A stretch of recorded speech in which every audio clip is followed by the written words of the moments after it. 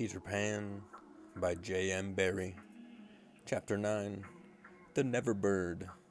The last sound Peter heard before he was quiet alone were the mermaids retiring one by one to their bedchambers under the sea. He was too far away to hear their doors shut, but every door in the coral caves where they live rings a tiny bell when it opens or closes, as in all the nicest houses on the mainland. And he heard the bells. Steadily the waters rose until they were nibbling at his feet, and to pass the time until they made their final gulp, he watched the only thing on the lagoon. He thought it was a piece of floating paper, perhaps part of the kite, and wondered idly how long it would take to drift ashore. Presently he noticed as an odd thing that it was undoubtedly out upon the lagoon with some definite purpose, for it was fighting the tide, and sometimes winning. And when it won, Peter, always sympathetic to the weaker side, could not help clapping. It was such a gallant piece of paper. It was not really a piece of paper. It was the Never Bird, making desperate efforts to reach Peter on the nest. By working her wings in a way she had learned since the nest fell into the water, she was able to some extent to guide her strange craft. But by the time Peter recognized her, she was very exhausted. She had come to save him, to give him her nest, though there were eggs in it. I rather wonder at the bird, for though he had been nice to her, he had also sometimes tormented her. I can suppose only that, like Mrs. Darling and the rest of them, she was melted because he had all his first teeth. She called out to him what she had come for, and he called out to her what she was doing there. But of course neither of them understood the other's language. In fanciful stories, people can talk to the birds freely, and I wish for the moment I could pretend that this were such a story, and say that Peter replied intelligently to the Never Bird. But truth is best, and I want to tell you only what really happened. Well, not only could they not understand each other, but they forgot their manners.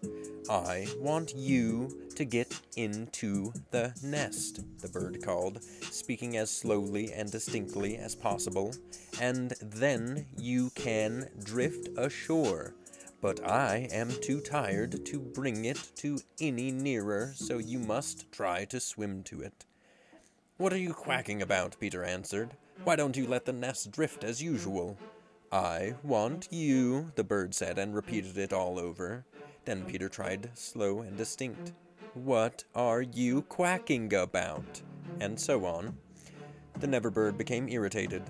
They have very short tempers. "You dunderheaded little jay," she screamed. "Why don't you do as I tell you?"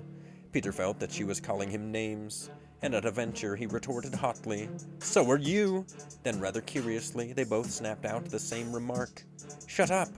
You know how to book flights and hotels. All you're missing is a tool to plan the travel experiences you'll have once you arrive. That's why you need Viator. Book guided tours, activities, excursions, and more in one place to make your trip truly unforgettable. Viator has over 300,000 travel experiences to choose from. Everything from simple tours to extreme adventures and all the niche, interesting stuff in between. So you can plan something that everyone you're traveling with will enjoy. Real traveler reviews give the inside scoop from people who've already been on the experiences you're considering. So you can plan with confidence. Free cancellation helps you plan for the unexpected. And 24/7 customer support means you can travel worry-free. Download the Viator app now and use code Viator10 for 10% off your first booking in the app. Find travel experiences for you. Do more with Viator.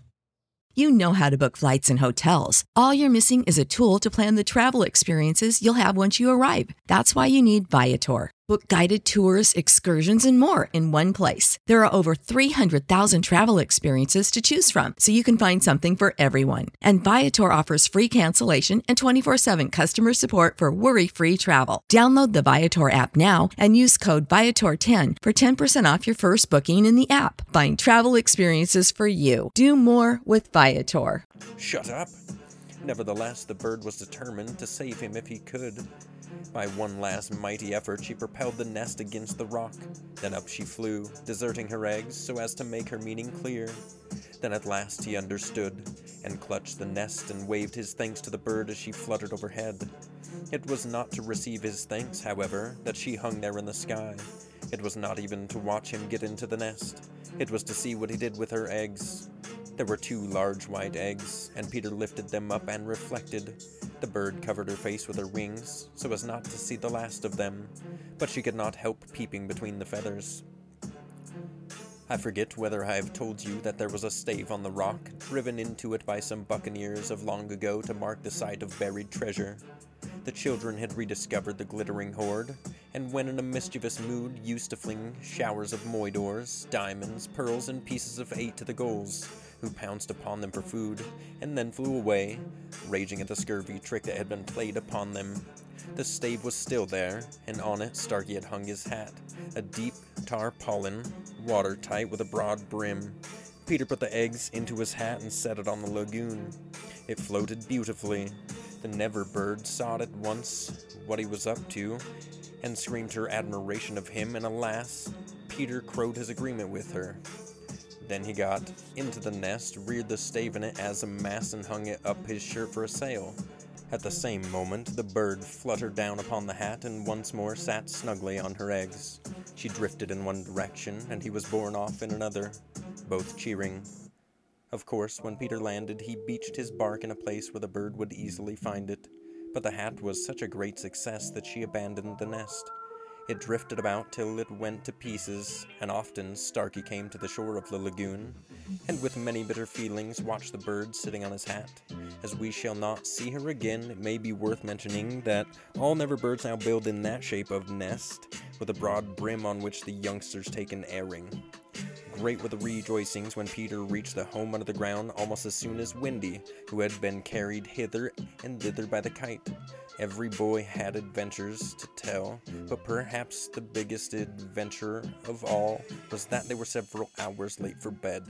This so inflated them that they did various dodgy things to get staying up still longer, such as demanding bandages, but Windy, though glorying in having them all home again safe and sound, was scandalized by the lateness of the hour and cried, "To bed! To bed!" in a voice that had to be obeyed. Next day, however, she was awfully tender and gave out bandages to everyone, and they played till bedtime at limping about and carrying her arms in slings. Sick of being upsold at gyms? My guy, you're currently a base member? For $90 more, I can upgrade you to our Shred membership. For $130 more, you'll be a Swole member. And for just $300 more, you'll reach Sweat Platinum.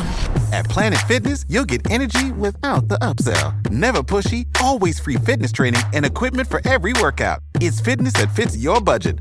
Join Planet Fitness for just $1 down and $10 a month. Cancel anytime. Deal ends Friday, May 10th. See Home Club for details.